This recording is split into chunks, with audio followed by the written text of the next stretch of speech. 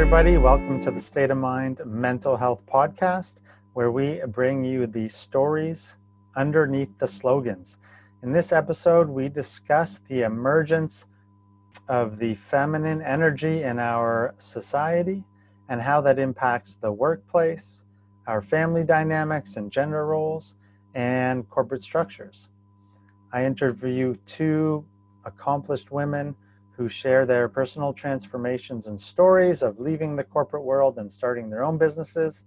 And I think they share deep and beautiful insights that are not discussed very often in the mainstream discourse around our gender differences and how that influences our lives.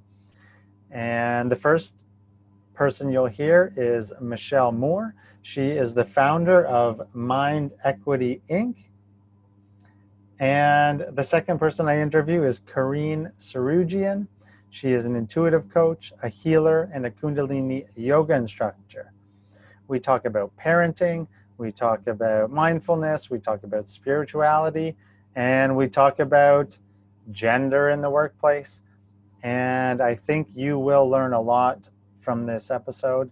I think that we touch on some topics that I don't hear often in the common discourse out there. Last but not least, this podcast is brought to you by Starts With Me, a consultancy specializing in K-12 education and workplace mental health. Without further ado, I bring you Michelle Moore and Kareen Sarujian. Thanks for having me. So my name is Michelle Moore, and I'm founder of Mind Equity Inc. I'm a management consultant helping innovative organizations increase workforce well-being and productivity. So I do this through a holistic 5-step approach around one, deep work, asking ourselves as a team and as individuals, how much undistracted, focused work do we actually need to be doing? 2, team culture. And then also 3, what's our individual and collective body wisdom that we can tap into? And then the last 2 are what we all know and love, digital tools and our physical and our virtual spaces.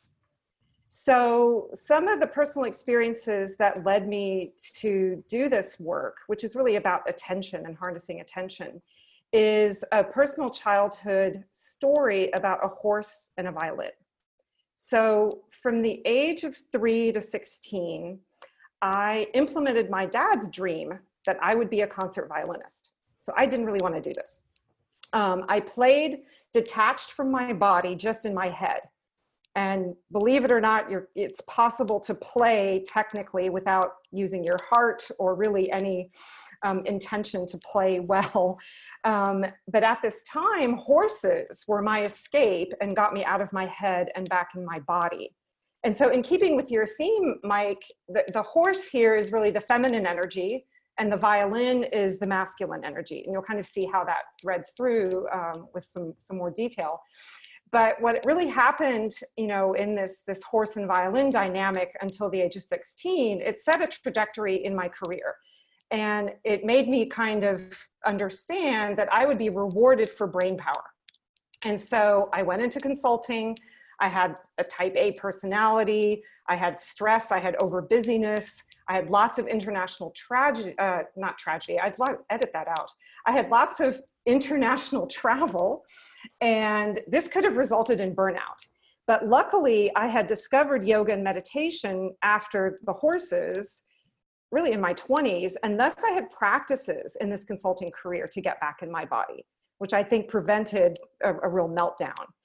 And in the last 10 years, working in Canada with technology teams, I really began to notice the erosion of my ability to focus my own attention at work, despite these practices. So I sort of had compartmentalized yoga and meditation practice and movement practice as a thing outside of work. And then at work, again, I was busy, distracted, and losing my ability to focus. And so at the same time, noticing this in myself, I was witnessing a general decline in well-being and productivity in these technology teams that I was working with. And so I attribute this to the pace of life and change continuing to increase. and open office spaces proliferating, and this increase in digital tools in every corner of our lives. And I realized a more holistic solution to focusing my attention was really needed. So continuing with this body wisdom practice that I knew and was doing, but also changing my relationship with these 4 other factors that impact our ability to focus, which I mentioned before, like deep work, culture, tools, and space. And that's how I got here today. Can you just tell me a bit, what does it look like when, so you said you noticed your practices for presencing, etc., were detached from what was going on at work, and you like, how did that come about, and then how did you like bring them back together or something like that, and what did it look like in other people as the, do you think it's connected to the rise of all the gadgets and all the etc.? Like I do. Tools and da da da da. So yeah, that's a really interesting question. So growing up in the consulting world, you know, in my 20s, 30s, and 40s, for sure, yoga and meditation was something you didn't even talk about with your colleagues that you did that, right? And so at that, and those, you know, 30 years ago, that was really a separate thing. You did that separately at somewhere else, and you didn't bring that into the workplace. At the end of my tenure with PricewaterhouseCoopers, I actually brought corporate yoga, or I brought yoga into the space. I was an equity partner, I had some influence, and I actually convinced them to hire my own yoga teacher to come in and teach at PricewaterhouseCoopers. And this is in Moscow, Russia. I spent 15 years with PwC in Moscow, and that's a hugely masculine environment. And so one of my legacies is I left yoga at PwC Russia when I moved to Canada. So at that time it was totally separate. And then when I moved to Canada and sort of got more into the social entrepreneurship space, where people are more open in general and people wanted to know more about who you were as a whole person, it became more comfortable to speak about these things. But still, 10 years ago, I don't recall there being yet yoga and meditation in the office. It was spoken about and you knew people who did it, but you really didn't do it together. And so in 2014, though, I discovered Theory U at the Massachusetts Institute of Technology, which is a management consulting practice that, or framework for systems change, that infuses kind of standard, in my mind, standard management consulting with consciousness practice, presencing, and embodiment practice. So this was the first time in my life I had seen a legit consulting practice coming out of MIT, no less, that said consciousness is important, intention and attention are important. So I decided to become trained in that, and I'm a practitioner of that since 2014. And that enabled me to begin to sneak that into my consulting with technology companies in Canada. So it was a very slow process. So I would say it's been only 6 years that I've even been comfortable saying, okay, let's do some of this sense and respond stuff for innovation or systems change versus just the masculine predict and control, right? Sorry, long answer, but I think. No, it's lovely. Yeah. That's lovely. Yeah. And so, and you are certified to teach MBSR, is that right? No, I'm not an MBSR teacher. So I am MBSR trained, but just for myself. What I am a teacher of is social presencing, the embodiment practice that comes out of MIT. Right on. Awesome. Yeah. Okay. On to Corinne. Can you tell us a bit about yourself, please? Of course. So Mike, and everything, that what's led you here and etc. Absolutely. Mike, thanks for having us. This is so much fun. And it's one of my favorite topics to talk about. So I'm an intuitive coach, healer, and a Kundalini yoga teacher. And I help people awaken to see the beauty and magic of life. So I help people clear and release any limiting beliefs, any mindset issues or traumas that are holding them back from living the magical life that they're meant to live. So I have a 4-step signature process that I use, which is clearing your beliefs, awaken the love within yourself, embodying that playful you, and then eventually awaken your magic. So I currently work with individual clients within the corporate world. I work with companies like Stantec and Google, and in the school system through the Youth Wellness Network to teach yogic practices, breath work, mindfulness, emotional awareness. So different levels of practices and techniques you can use to really center yourself and to really awaken that magic within all of us. So it's interesting because very similar to Michelle, what led me to this is I haven't been doing this my whole life. So I started out as a journalist. I studied journalism. That's my university degree. I worked as a journalist for a couple of years and then moved on to PR, event management and communication, social media. And I did that for a while. I thought my whole life, I thought that what I was good at was what I was meant to be doing. And then I had a massive spiritual awakening when I had my first child, my daughter, and something in me just shifted. Something in me shifted. And I looked at my entire life. I did a whole assessment of my life and I went, well, this doesn't feel right. This doesn't feel right. This isn't aligned. It almost felt like I was living this like illusion of a life. I was living somebody else's life and that wasn't me. It was like this conditioned self that was, that told me to go to university, get married, have children, buy a house with a white picket fence. I just saw this illusion for what it was. And then I started shifting my life and turning my life around. And shortly before I had kids, actually, I had a massive breakdown. I had a severe anxiety attack, I had massive depression. On the surface, in theory, my life looked perfect. I had a great husband. I was living in a very nice home. I was making great money. I was moving up the corporate ladder. I had incredible friends, great supportive family. Everything in theory was beautiful, but I was just empty inside. Everything felt very misaligned. So I had a yoga teacher friend of mine invite me to a mindfulness Vipassana retreat for a weekend. It was a silent retreat.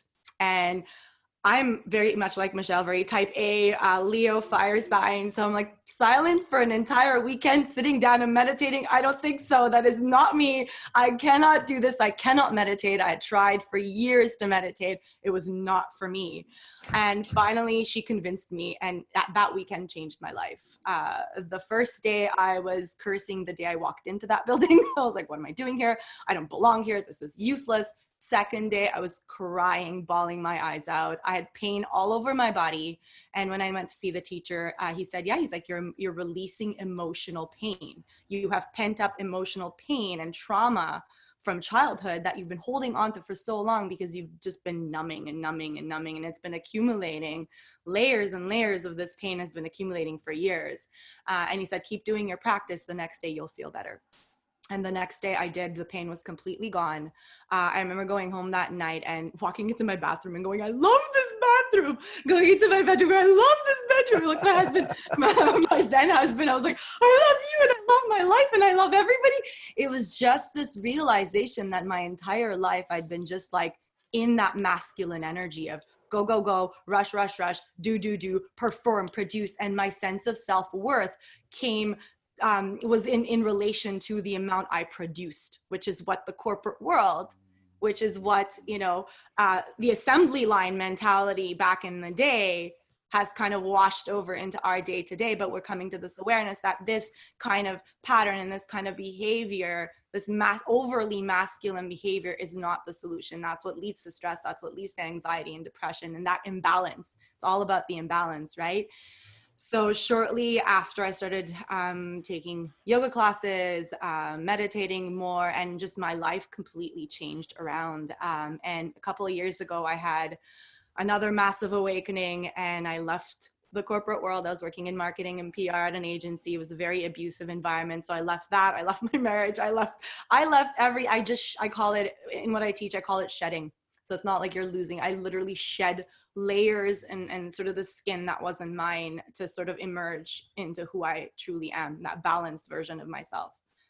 So yeah, my story, part of my story. No, it's like, I love, like, I always get goosebumps in a sense, like when I hear these Yeah, it was same with when Michelle's describing that process. So I'm curious, did you go to the yoga retreat before or after the first sort of meltdown that you said you had? After. Yeah. After, okay. And and and the self, because when you described, like, you're like, I took stock of everything that I was doing, da da da.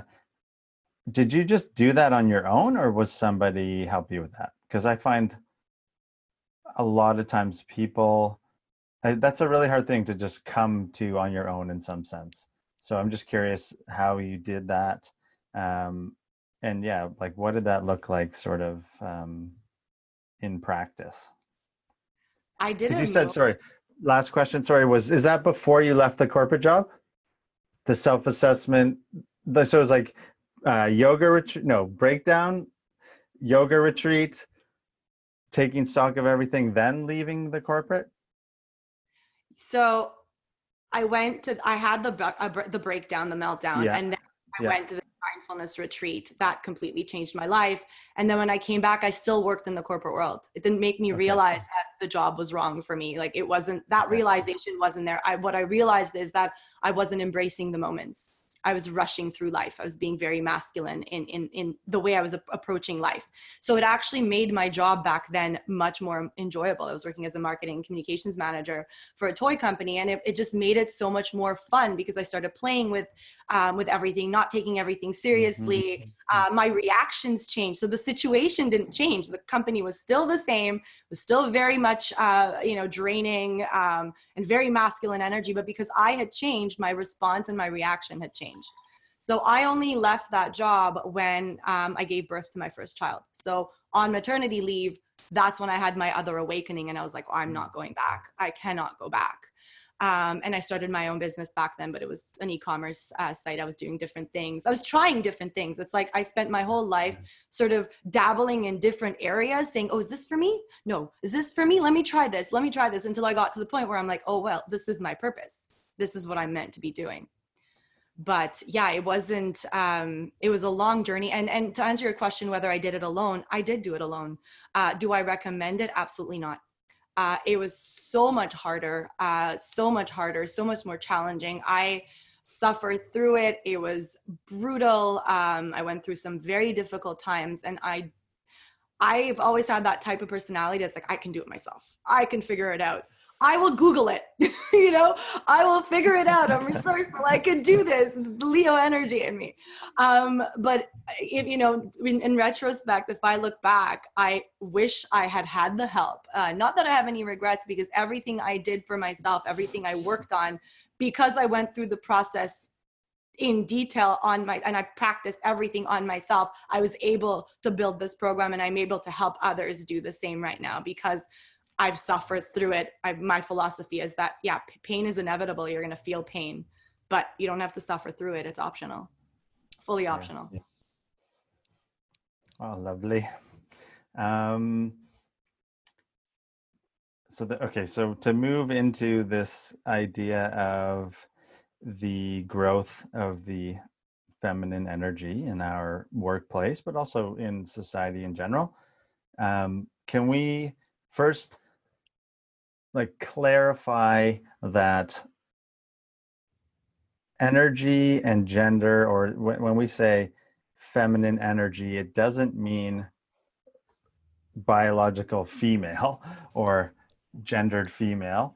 And maybe that example you gave of the future is female shirt is kind of a good talking point, because it kind of can distinguish between this assumption we have of feminine energy and biological sex female. And maybe Michelle, can you maybe start and just explain how you see those two things, and maybe an example of what they might look like in your life or just in a general context? Yeah. So I think as a child, with this horse and violin dynamic and sort of the father figure wanting me to play the violin, I didn't know that there were these two dynamics of feminine and masculine energy. But when I look back on that experience, I realized that my, kind of being forced to play the violin, as a smart human, as an intuitive human, right? Just as an intuitive human, I found a way to balance that masculine energy and that striving towards doing something well, even though I really didn't want to do it. I found the horse, right? I found the female body. I found the connection to earth. And so I feel like every human being has that innate wisdom to differing degrees about finding balance. But I struggled with that balance. So one, there's the story of my mother told me that they thought that I was going to be a boy when I was in the womb. So they had actually selected my name, and my name was going to be Eric. And then out came, a girl, and I was renamed Michelle. And so somehow maybe there was a projection of me being male-like. And then I was always rewarded for acting like a boy. I was a tomboy. I didn't wear dresses. I climbed trees. Then in career, doing an MBA and going to PricewaterhouseCoopers, I was rewarded for acting like a man. So I think I became much more masculine. And I never thought that I would want a child or anything. Like I suppressed the mother, I suppressed all this stuff, but I was rewarded for this in my job. So no one was telling me, Michelle, you're too much you've got too much masculine energy or anything like that. And I didn't realize it until I left PricewaterhouseCoopers and became independent, right? So I don't know if that answers your question, but it's only reflecting back on these things, starting with 6 or 7 years ago, that I realize what these energies were and are in me, and how I continue to try to find balance, but very intentionally now, right? Yeah, that's, I always struggle with the balance in between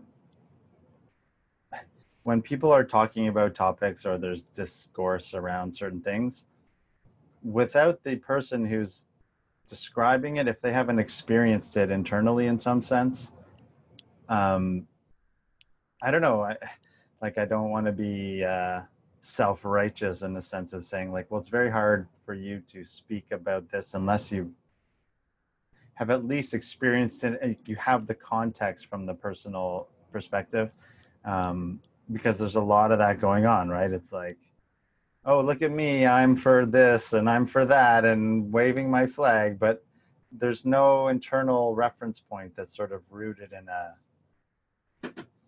non-judgmental awareness, of like, here it is. Yeah, so maybe we can go more to that. And then, I had another question for you, but I'm trying to write it down so I don't forget, because I'm forgetful. Okay, so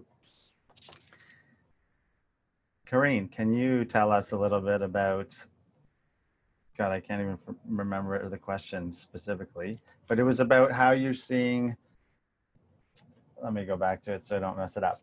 Yeah, the growth of the feminine energy in the world, and how it doesn't necessarily mean biological female, so to speak, and how that conversation's getting punted around in our mainstream dialogue.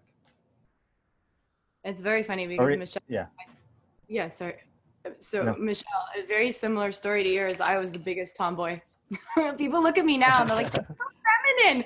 I'm like, I wasn't. I was the biggest tomboy. I didn't even wear makeup till I was in my 20s. I think they forced me to wear makeup for my prom. I was like, what is this? I've always been like physically stronger than the average tiny girl. And I used to help my dad like load up boxes, and he used to call me his son. And I was like he didn't have a son back then. And like, I was his son. And so all of these things, and it made me become more and more masculine in the corporate world. I had to be part of the boys club. I was one of the only senior managers who was female in that company. So I always had to try to wear the pants, right? So it's totally, I totally relate to Michelle's story. So to go back to the polarities, I think it's really important to understand them from an energetic standpoint too. So the way I like to describe them is like, think of the masculine energy as the tree trunk. So it's like the logic, the reasoning, the do, go-getting, productive, scientific, logical mind. And then the female energy, the feminine energy, is sort of like the branches and the leaves that kind of flows in the wind. So the female energy is very flowy, very intuitive, very free. So why balancing both energies is so important is that you need a bit of both. So in order to thrive as a grounded, happy, healthy human, we need to balance out those two polarities, and those two polarities exist in everyone. So it's important to really emphasize on the fact that feminine does not mean girl or woman in gender terms, and masculine doesn't mean male. It really is, everybody embodies those two polarities within themselves. So it's important to balance out those two energies and to know when you're off balance, and to be able to center yourself, to come back to that balance. So yeah, that's kind of just the basic on what this means to me. So for me, it's always been sort of this journey of not going to the extreme of either, right? So you can be, yes, extremely masculine, where you're go, you're not taking any time for yourself, you're not flowing, you're not free, and you're being very productive, but you're in that masculine stress, fight or flight response energy all the time. And then if you're too feminine, you're just so flowy that nothing gets done. You know, it's like you're just waiting for things to happen. You know, that's why it's so important to come to the center and balance the energies out. I had a friend of mine who put, and I'm curious, and we'll go to Michelle, and then we'll go back to Green. So they're in the workplace, for sure, this sort of logical mind, you know, get it done, like no time to do anything that's not productive, is dominant. I'm going to try to paraphrase because she put it so nicely. So as the growth of the feminine energy is coming or arising, it seems as if we're trying to, I'm going to do my best to describe it. So if you guys can help me clarify, please.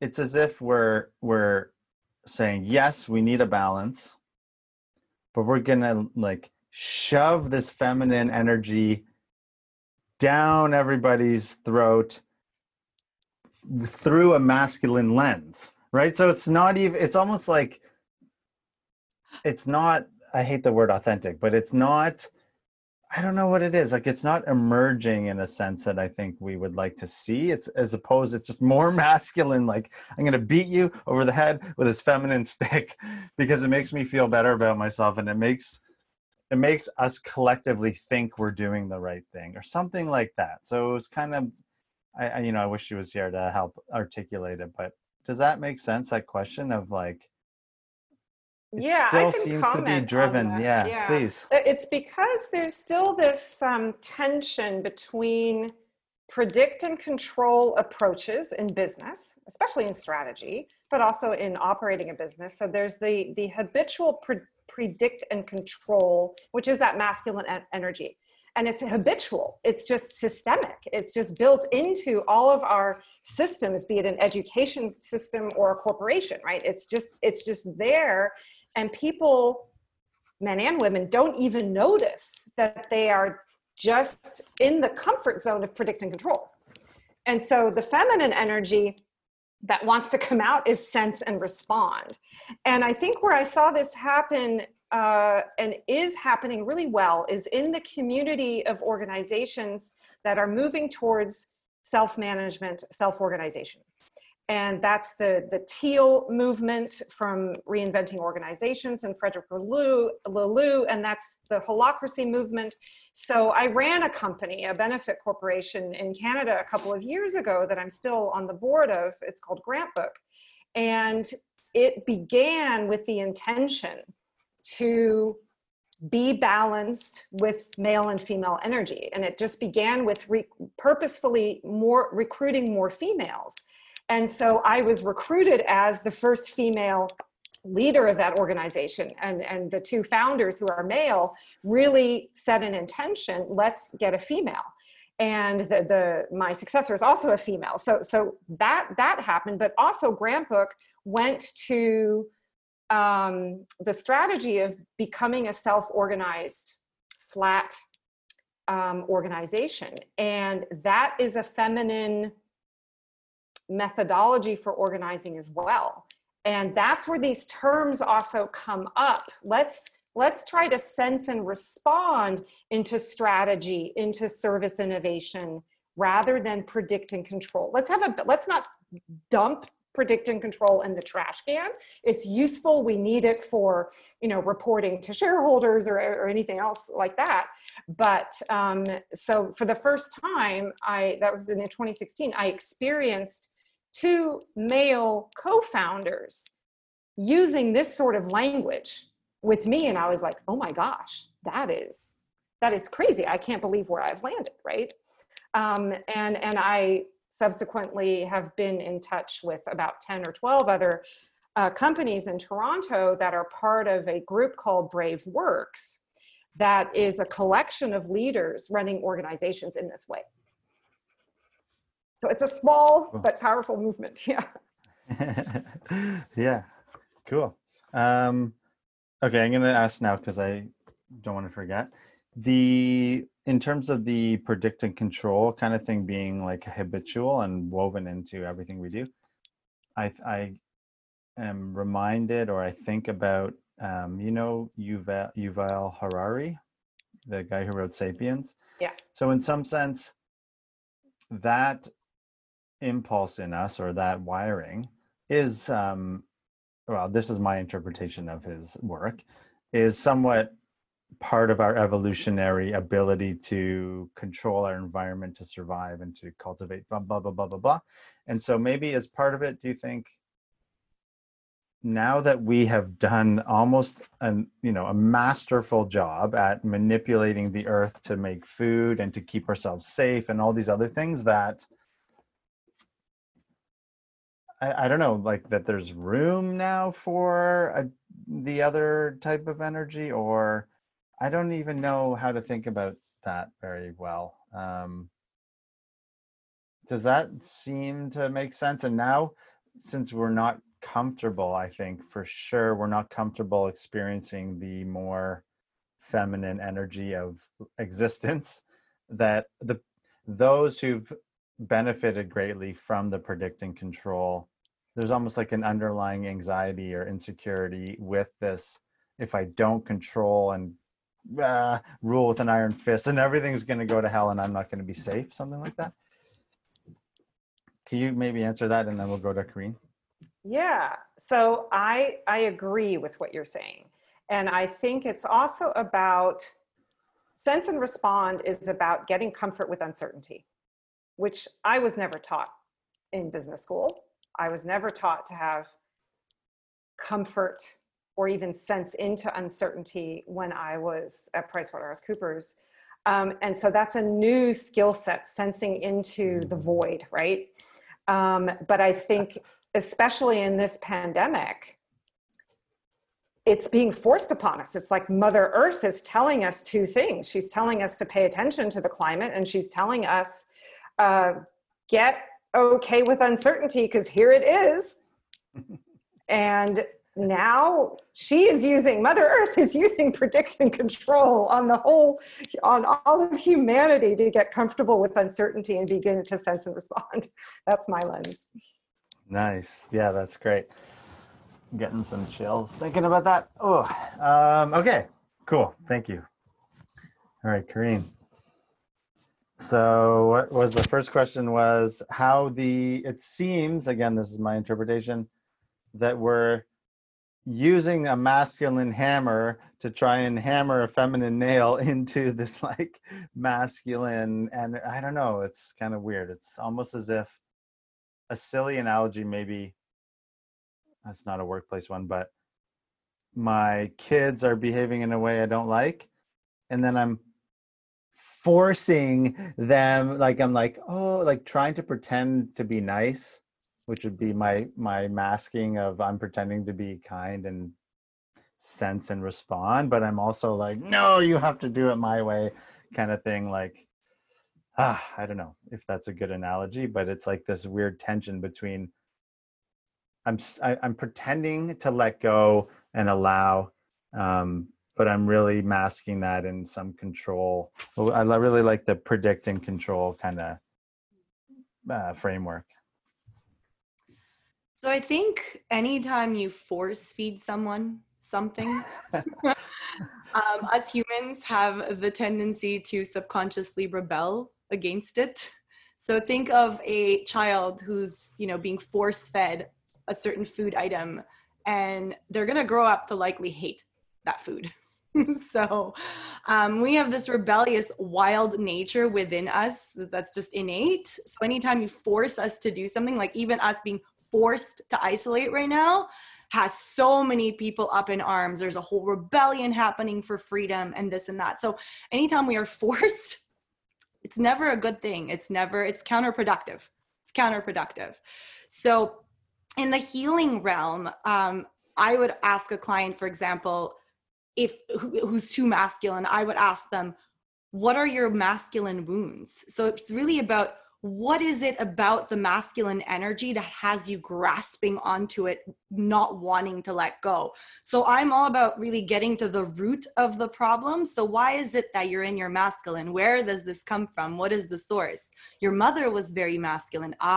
Your spouse was very masculine. Okay, well, here it is. The corporate world you worked in was very masculine. So you grew up in this masculine environment all throughout your childhood and well into your adult years.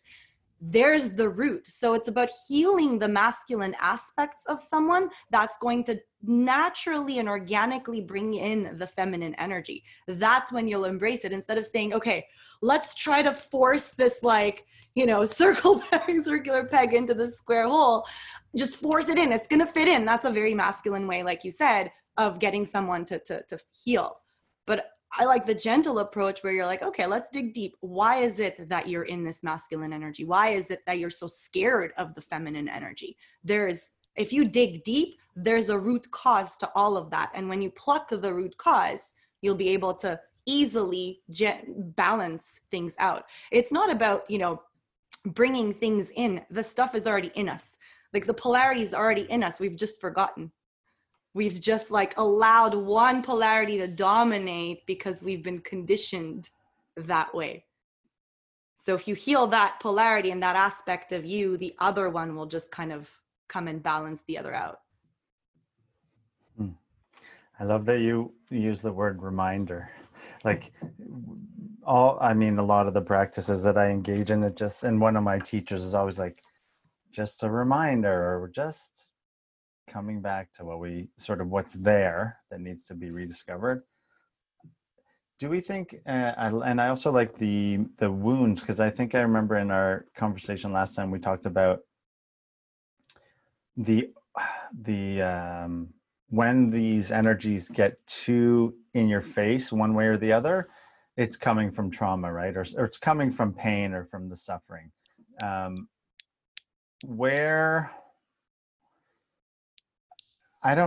not aware of too much literature or even research, if there is, on this kind of stuff, in some sense, up until, you could argue, maybe even up until World War II, we have been in perpetual warfare and famine, and the list goes on of traumas. So perhaps, I don't know, are we in some sort of realm of healing or something, or I don't know what it is. Can you maybe speak to that? Maybe, I don't know, either one of you. We have been going back and forth, so maybe it's easier. I defer to Corinne on the healing. Okay, cool. Yeah. Okay. Okay. I just to sort of piggyback on what Michelle was saying, there's a massive collective awakening happening right now. So us being sort of forced in this isolation, this coronavirus, the energy around it, everything that's happening right now is sort of forcing an awakening. And people are not happy with it. It's not, but it's also encouraging people to do their own healing, to go within their space. So a lot of us have been sort of isolated on our own, and we have no choice but to look at all of our wounds And there's collective wounds. So a lot of us, especially if you're sensitive or an empath, you are picking up on a lot of collective heaviness right now, a lot of collective pain and a lot of collective energy. And then there's also our pain and our wounds. So yes, there's ancestral wounds that are coming out right now. So generational, goes back seven, I believe it's 7 generations that we're still sort of harboring in our system, in our cells right now. So if you want me to go fully spiritual and woo-woo, there's also past lives. So our souls have come into this physical body and into this lifetime, but our souls have also lived many different lifetimes before this one previously. So you're bringing on trauma from past lives. So not only do you have trauma from this lifetime, you have trauma from your ancestries, you have karma coming in from there. You also have trauma from past lives. So you're like, obviously we are dealing with a lot of mental imbalances right now because of this. And if we're not aware of all this stuff and we're not aware of the work required and we don't have the support system or the tools in our toolbox required to heal through this, it's a very hard time for a lot of people right now. For those people who don't have the tools. Yeah, definitely. So I'd love to comment on practice. Please. So the comment on practice is around this body wisdom practice called social presencing, which is an embodiment practice that is used to harness creativity, innovation, and team or system transformation. It also has the side effect of well-being. So what I'm finding is I've never been asked to facilitate so much of this embodiment work as since the pandemic started, right? And this embodiment work is designed to do in a physical space. It's you can do it online, but it's not designed for that and it's not optimal for that. But the reason why this is interesting is because the practice of social presencing, which is designed to use in organizations, but of course it's first the individual and then the collective, it brings balance to this habitual masculine top-down thinking. It brings balance to the analytical methods, that I experienced most of my career. And it's an individual and organizational practice aligned with something called the feminine principle.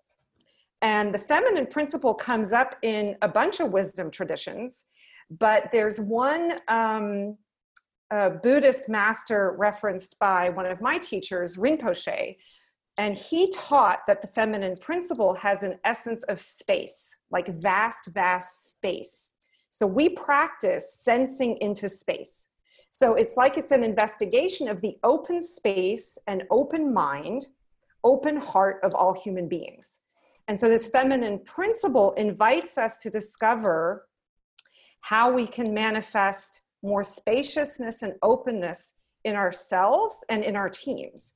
Right? So when I look back on my experience in this big corporate tech consulting, I empathize too much with that masculine side. And my clients did too, right?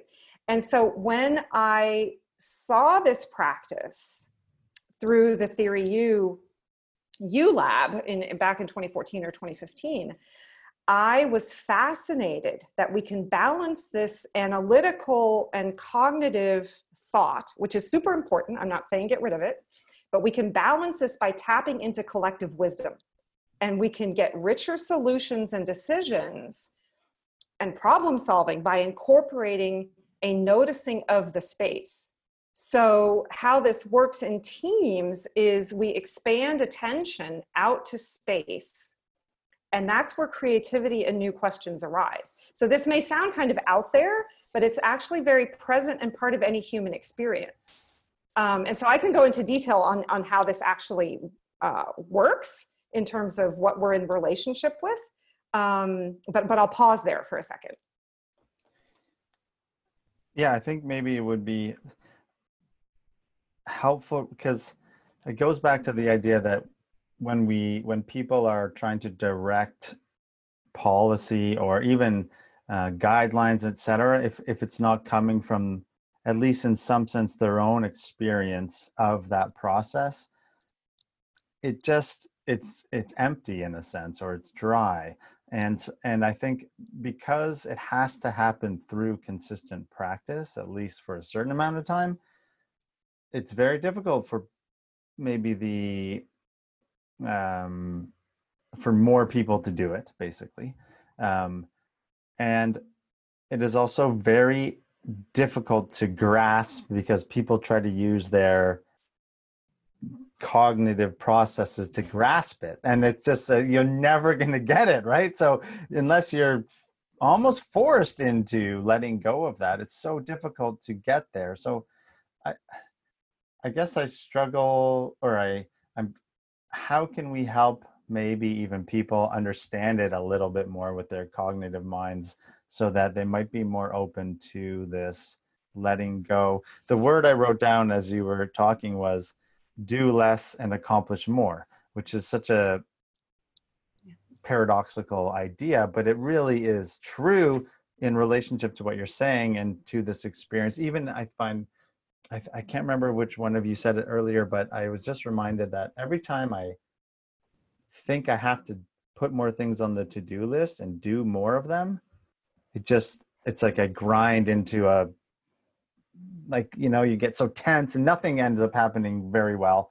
And I always have to freaking remind myself that if I just stop, for Christ's sakes, and just sit in that and allow the space, as you say, to emerge, then I can actually do something and I can think clearly. But that's a really hard lesson. As you also said, we're just raised to be so predict, control, do, and then it just, I don't know. So maybe, because even have I have a leadership book here from, I don't know if you know Janice Marino.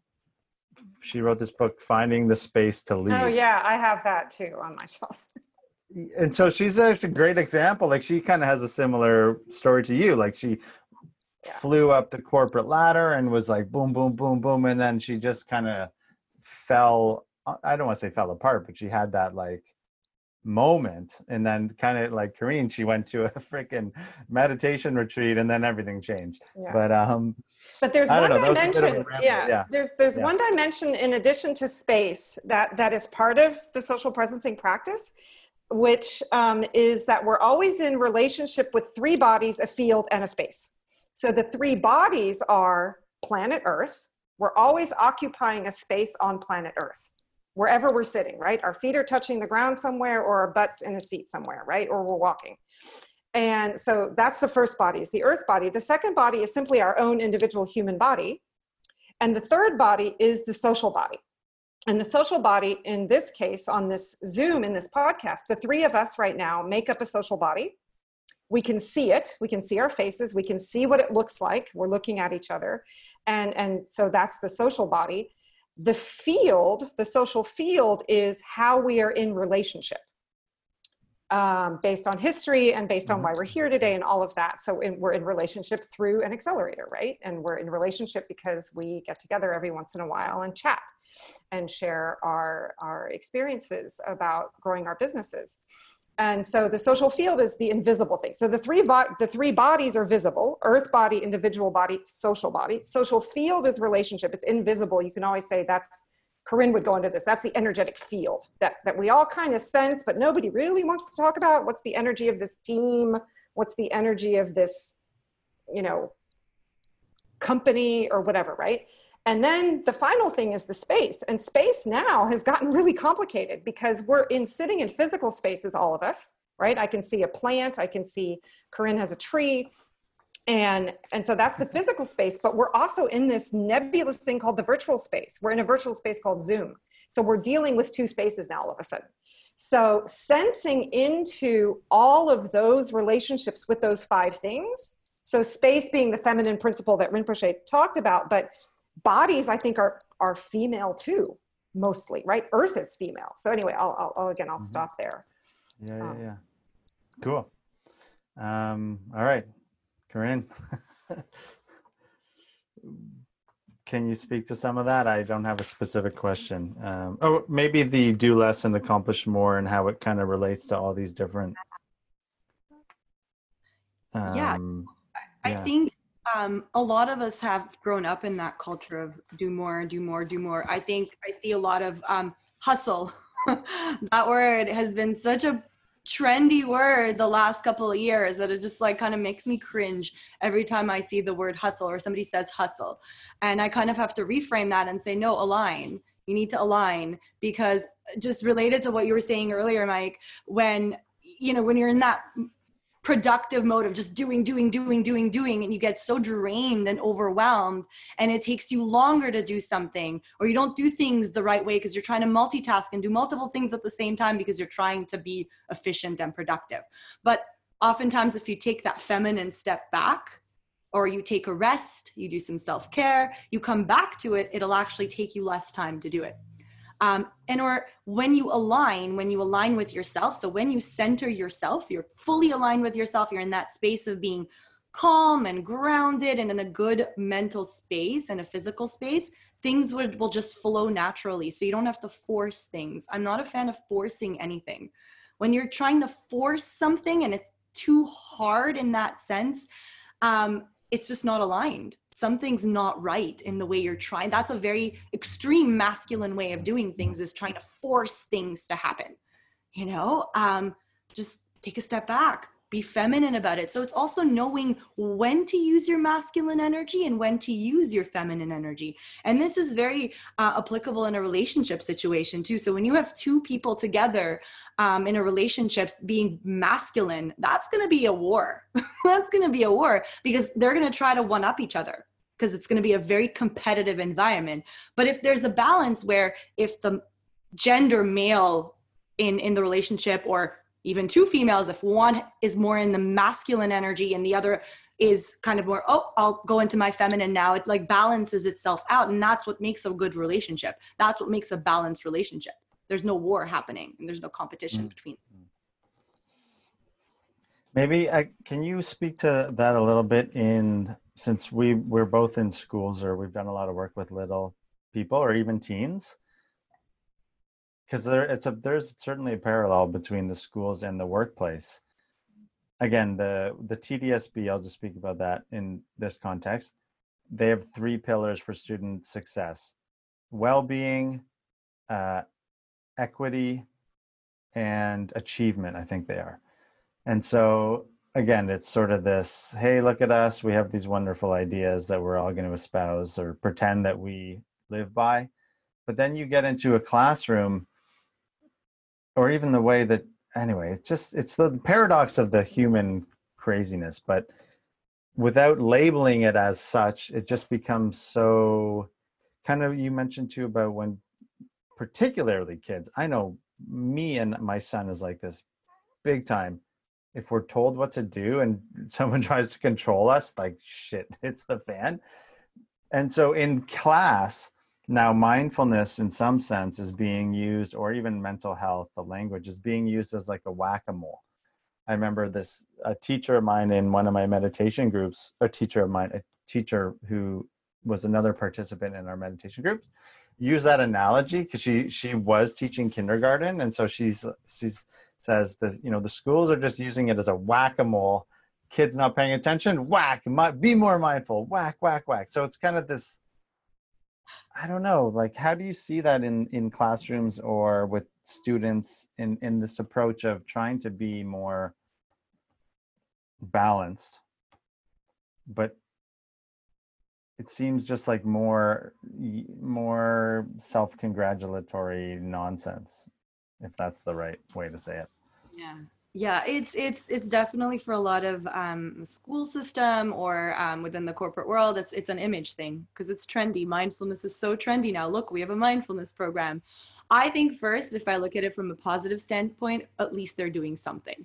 It's better than doing nothing. At least these kids are getting exposed to the concept of mindfulness. But it's also important to address how it's being taught, because if you're forcing mindfulness onto kids instead of making it more fun and playful, instead of, mindfulness isn't, sitting down in like lotus pose and meditating, because that's not what kids are going to be able to do. Even teens aren't able to sit down for more than a minute So if you bring it into, you can be mindful while you're playing, you can be mindful while you're washing the dishes, you can be mindful. There's techniques of embodying mindfulness that can be more fun, that can be more playful, so that it registers in their mind. So if the school is bringing the right facilitators or the right program into the system, it's up to the facilitators to really train and teach not just the children, but also the teachers, and also going deeper, the parents, because ultimately the school system can only do so much. We put so much pressure on the school system,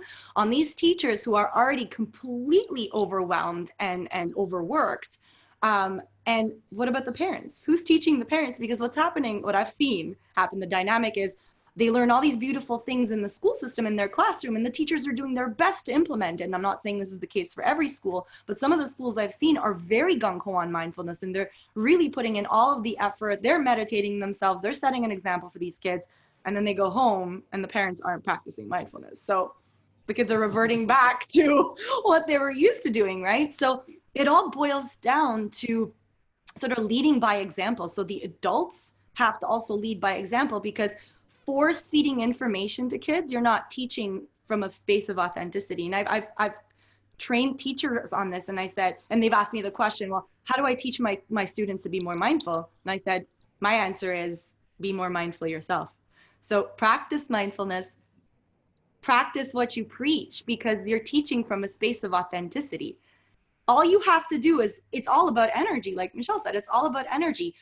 If you have done your meditation in the morning, and if you've been mindful that morning, you walk into your classroom, every single person in that classroom will feed off of your energy. It's the same in the corporate world. It's the same if you walk into a shopping mall. Your energy will be felt everywhere around you. Your aura is everywhere around you, so it'll be felt. So teach from a space of authenticity, and that's really the key. So yeah, it does go down to the parents as well, especially now. We're with them 24/7. So if we're not doing our work, like this is a reality now. If we're not doing our work, Oh, shit. if we're not doing our work, if we're not practicing, doing our own practice, these kids aren't learning anything. Even through the online schooling system, they're not learning anything. Yeah, that's a nice reminder. And I thank you for mentioning, the teachers really are freaking asked to do so much. They get a bad rap for sure. And so I want to make sure I'm honoring my teachers out there. 'Cause, I mean, even though some of them, do questionable things, but yeah, they are, thank goodness for them. Okay, because we got about 20 minutes or so from our scheduled time. I want to ask, I want to give you an example of what somebody I actually was about to do a bunch of work for in the corporate world prior to this whole fiasco. We would have conversations around this sort of challenging stuff in the workplace for women approaching their 30s, and they're in the masculine game, this sort of climb the ladder, do work, be productive, da-da-da-da-da. And so from my interpretation, right, there's this social discourse that we need more balance. We need those things. They're beneficial. But at the same time, we say that, but it has to happen within this rigid predict and control.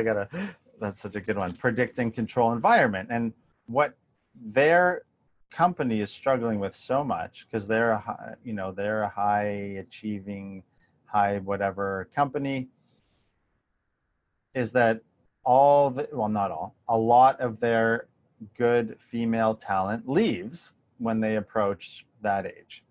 And so it's so weird, like, again, and forgive my sort of curious nature and thinking out loud, like, we're saying, okay, women, like, you should be climbing the corporate ladder too, or we should be forcing you into this situation, and that's good for you. and motherhood or something, like your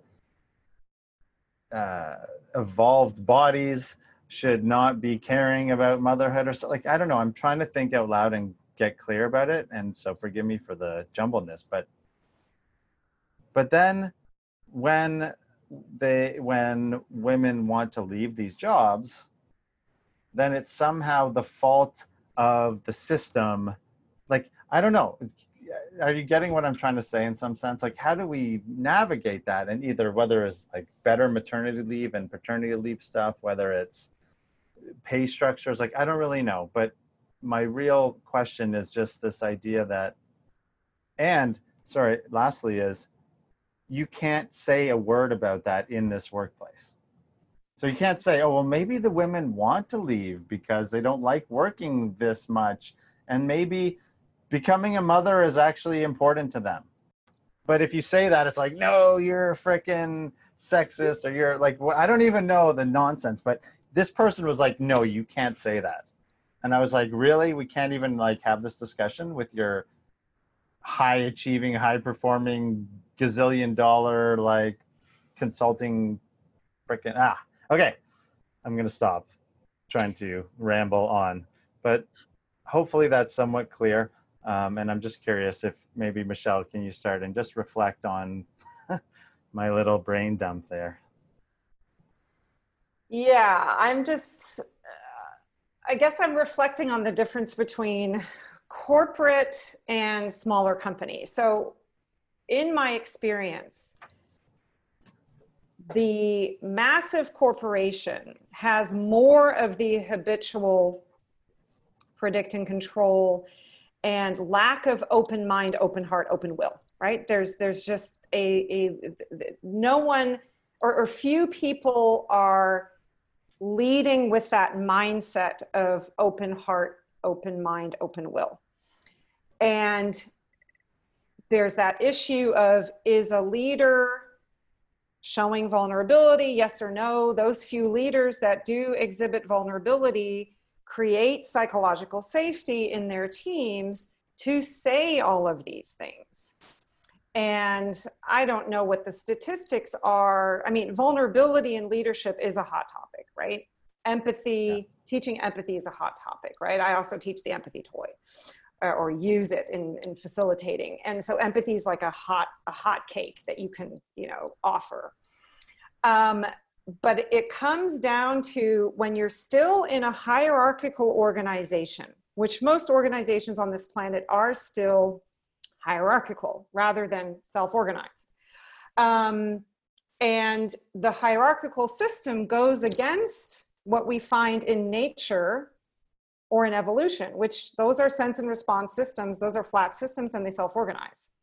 Whereas businesses and nonprofits as well are in this artificial hierarchical state that does not welcome, unless you have one of those vulnerable leaders who's embraced Brene Brown, and daring greatly and all that stuff, then I don't know that there's an answer, Mike, because until those people that have right now the power to hold the space, it's also this question about, do people know what holding space means? Right? Most companies, I don't think, know what it means to hold space. It doesn't mean to lead a meeting, right? So until psychological safety is created, until more people with power show vulnerability, until more open mind, open heart, open will enters, the how, I think you were asking, how can we bring more balance into our organizations? Until those things happen, until an intention is set to enable that openness, that feminine energy of openness to come in, until that attention is set, and until attention is given to that in action and in behavior and in mindset, it's going to be a long road. I mean, you can set quotas, sure, that can help. Yeah, go ahead, start setting quotas, right, about how many women in leadership, but women don't like that. We don't like that. We don't want to be put in a position because there was a quota. So that also is back to forcing, right? But yeah, I don't know if that was a concise thought, but that's kind of my response. Yeah, no, that's great. That's helpful. Before Korean answers. I'm just curious about this is none of our expertise, so I don't want to go down this hole, but in terms of the hierarchical stuff, because in some sense, like hierarchies are part of our, as far as I understand, part of nature and of evolution. So I don't know where the balance is between the, as you sense, like the response, maybe it's both, like, I don't know, because as far as I understand it, like in animal tribes and in animal troops or whatever they are, like there is somewhat of a hierarchy there, but at the same time, it's almost like it comes from the sense and response as opposed to, is that? It's based on survival and not based on power, on attaining more and more power. That would be how, like animals don't try to get powerful because they have right. Whereas people do. Yeah, okay, that's super helpful. Oh my God, that I just like had this burst of energy as you said that. So can you say that again? Can you say that again? Sorry, the first part of that. About the power? It comes, like it comes, survival, you said it comes out. Yeah. So that hierarchy, because physically, like if you look at a lion, what are they called? Lion, they're not called tribes. Lion, pack. A lion pack, yeah. The male is the protector, right? Because the male is stronger, is physically stronger, and was just simply evolutionarily created that way. But yeah, it's for survival. It's not, I don't think the male lion really has an ego. Yeah, right. Or it's not like, okay. And then if you look at if you look at hierarchy in nature, even if you look at drawings, like the hierarchy is generally not linear or top down. It tends to be more circular or spiral or Yeah, cool. Thank you. That's great. Thank you. Okay. Corinne, where do we go from here? Oh yeah, maybe the thing about, actually you said you had your first awakening after your first child was born, so maybe that's a good example of that playing out. Of what exactly? Sorry, do you want to? I'm sorry, of being like, so because I mentioned like in these high performing work environments, there's a competing message, right? Of like, women's got to climb the ladder, they got to be in top, and then, but it's like, well, they're also, and I think it's Eckhart Tolle who talks about women, because of your bodies, are closer to the essence of being, and etc. And so, it's like you were saying, again, it's like this masculine stance of, let's make everything equal, but then you have to do it through the masculine like landscape. And if you want to go off and have kids, then like you're not being a good masculine frickin' person or whatever. I don't know. Yeah. And I think in my situation, I didn't go into detail with what happened with this company I was working at. I was there for about 4 years and I had climbed the corporate ladder. I was performing really well, great, feedback from managers. I had a team of people working. It was great. I had my plan was to go back after maternity leave. And I held on to this baby when she was born. I was like, I don't know if I can go back. Something just during that awakening, I was this, go-getter, ambitious, wanting to move up to VP and then run an entire department. I had all these dreams and ambitions to grow within the corporate space. And then this baby I was holding was like telling me this was not my destiny. This was not my purpose, right? So that was like my first awakening. But what's interesting with what happened is I wasn't listening to my intuition. I wanted to go back. And near the end of my maternity leave, I was consulting for them because they wanted me to come back a little bit early and I didn't want to leave my child. So I said, well, I can consult for you guys. I can come in once in a while. And I helped them hire people. I was helping them build plans from home while I was nursing. And then they actually laid me off. So the person I hired at half my salary replaced me. Oh my God. So while I was on maternity leave, thank God for, government benefits. And I actually wrote them a really nice letter saying, I threatened to sue because it was just not appropriate. What they had done was inappropriate. And they were just wanting to pay me 2 weeks of vacation. So when we talk about inequality, this stuff is happening. This is real. This was, 10 years ago. So it's still happening to this day. So there is still a very much an inequality when it comes to women and what our bodies can do and what we are. And I'm all for men wanting to stay home and dads wanting to stay home and playing a crucial role.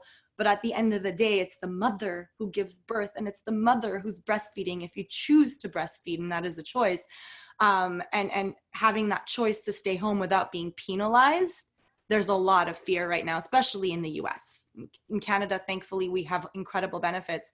But in the US, women having to go back after 12 weeks, that's like, I can't even imagine. I can't even imagine doing that. I took a year and it wasn't enough, Yeah. Yeah. I keep getting goosebumps here.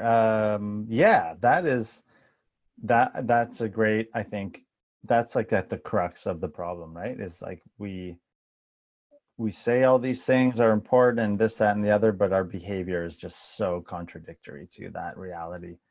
Yeah, and even I think, my wife and I, out of necessity / randomness, built a home daycare, like a little private daycare that we have someone who helps us. And just this idea of we haven't, I guess, like the value of caring for another human being, especially a little kid, is impossible to quantify, I guess. And so in our hyper masculine workplaces and economy too, which is so predict, control, it's almost, I don't know, it just, so how do we create this new algorithm in a sense that values these feminine like skills and energies? I think that is sort of, I remember, I don't know, I took an economics class in university, and there's like that stupid like government, industry, and what is it, society? It's like a 3 thing. This is how the economy works. It's like, oh really? Okay, that's so simple. Yeah, I don't know. So how do we, I guess part of our job maybe is to like I heard Andrew Yang. Do you guys know who Andrew Yang is? He was one of the Democratic nominees who fell off early. Yeah. And he was talking to Sam Harris the other day on the podcast, and he was just talking about, we have to have a new equation for like what it means to be economically successful, like on the national level. Like this GDP equation is just so, like it's not going to work for us moving forward. And so part of finding an equation for this gender balancing or et cetera must happen, I guess. I don't know. It's like, man. Yeah, my wife and I are both self-employed too. So when we had the kids, it was just like, and yeah, if my wife chose to do get the money from the government, she would have had to pay into that for the rest of her life. And because she hadn't been paying it, I don't know. Anyway, I'm not, I don't want to go too far down that because I don't really know exactly what happened, but okay. So since we're towards the end, and I think maybe that's a good place to stop unless you have anything particular you want to add. I want to ask some of these random questions that I had in our email. Are we good for that? Okay. So we'll start with Michelle. The first question was, what type of person were you in high school? I know you kind of talked about it a bit, but if you can expand on that, maybe go for it. So yeah, people in high school didn't know I played the violin or rode a horse. That was kept secret because that was nerdy. Violin certainly was nerdy. So I was a swimmer, and I was a nerd, but in high school, my first boyfriend that I stayed with through all of high school was a soccer player. And so soccer was not as cool as football, but I was in this soccer kind of crowd. So swimmer, nerdy soccer crowd, that's my answer. Cool. And where did you go to a public school? I went to a public school in Texas, in Houston. Mm-hmm. Oh, wow. Cool. And where did you go to do your undergrad? University of Texas in Austin. Oh, wow. Cool. One of the best cities in the world, I think. It's a really good place. Yeah. I've never been, I hear. little carve out in Texas of normal conscious human beings are there. That's pretty cool. All right. Corinne, can you answer that? Yeah, I was, believe it or not, the outcast. I didn't fit in at all. I was bullied throughout high school, made fun of. I kept mostly to myself. I was very much an introvert, which is very interesting because I'm more of an ambivert now and leaning towards the extrovert side. So I was very much in my bubble, in my own world. I was like the poetry writing, nerdy, glass wearing, like in the corner, sitting alone at lunch most of the time kind of girl. People don't believe me when I say that. They're like, what happened? I'm like, I don't know. I came into my true self. So it was a lot of releasing a lot of that bullying trauma. But yeah, I was the bookworm, nerdy, keeping to myself, loner kind of girl. In high school. Thanks. It's such a weird, it's like almost like we're like different things back then, you know? And then, oh man.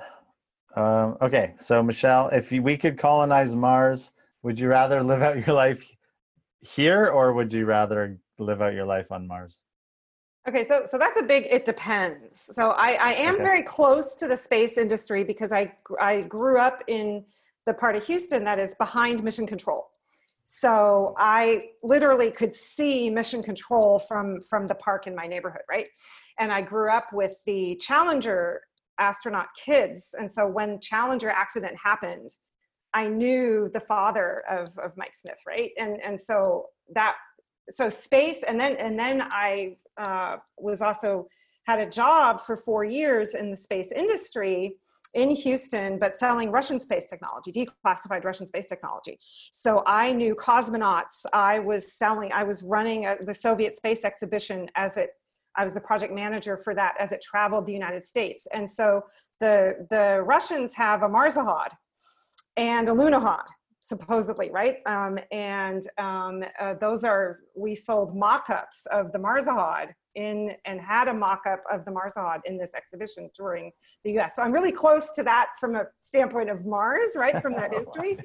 So I would say I'm totally open to space, but it depends on what is happening on Earth at the time. So what is the state of Earth? And it also depends who is colonizing Mars. Is it Elon Musk or Donald Trump? I don't know if I want to be with those dudes up there, right? You know what I mean? So I can't answer that until I know a little bit more information, Mike. Sorry. Okay, fair enough. But fair I'm enough. open. I'm open to the uncertainty around that. That's amazing. Maybe I need to reframe that question a bit. But wait, what's a Marzapod or what? A Marzahod. So it's a thing that travels on Mars and picks up samples. You know, it's like a dune buggy for Mars. Yeah. Cool. Okay, great. Thanks. Yeah. Okay, Corinne. How do I follow that one? Yeah. What am I going to say to that, Michelle? Me. Sorry. Weird questions bring out weird data you would never learn otherwise from another person. Oh my God. Violin, I don't ride horses. I've never been close to Mars like that. How do I follow that one, Mike? Tell me, please. You can pass. You can pass. Or give it a one.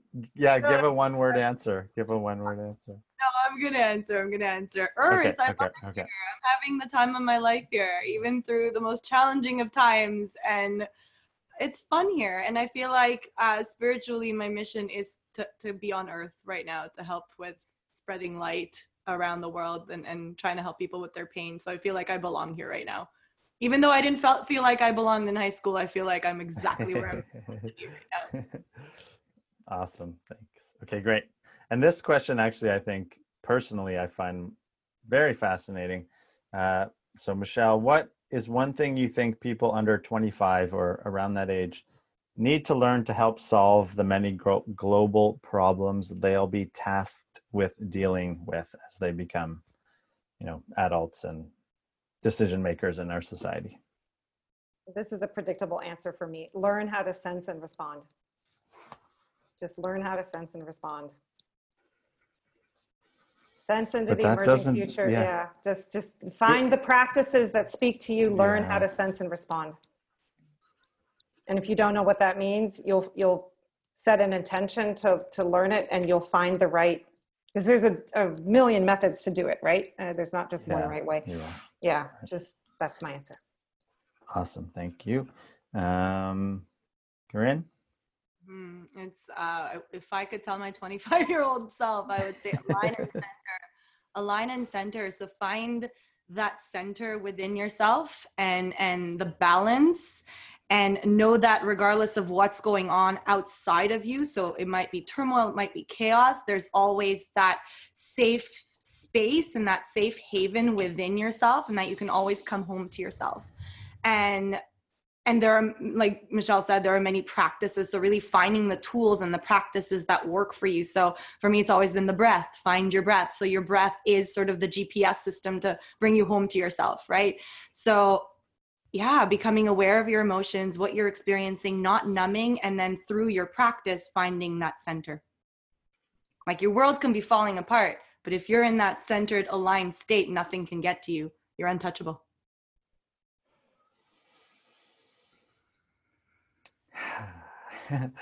Yeah, lovely, awesome, thank you. Yeah, no, it's beautiful. It is. That I think John Kabat-Zinn says it in one of the books. Like the answers are, what's that saying or analogy? Like right underneath your nose or whatever.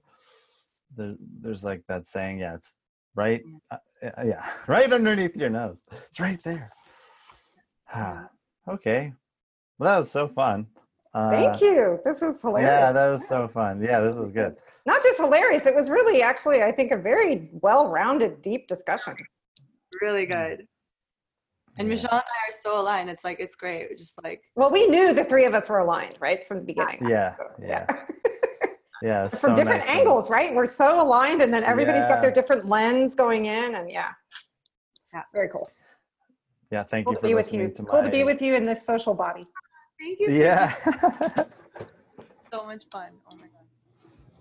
Yeah, and likewise, and thanks for allowing me to think out loud and to kind of help clarify my own thoughts and stuff. That's really helpful because it's not easy to find people to do that with. So anytime. You're so good at like navigating like the topic in different ways and looking at it from different angles. Like it was just really, really, yeah, it was great. It was great. Cool. Okay, well, till we meet again, which will be on another one of our calls, but yeah. Soon. Have a good Sunday. Okay, thanks. You too. Bye. Cheers. Namaste. Bye. Namaste. Okay, bye. Bye. Take it easy.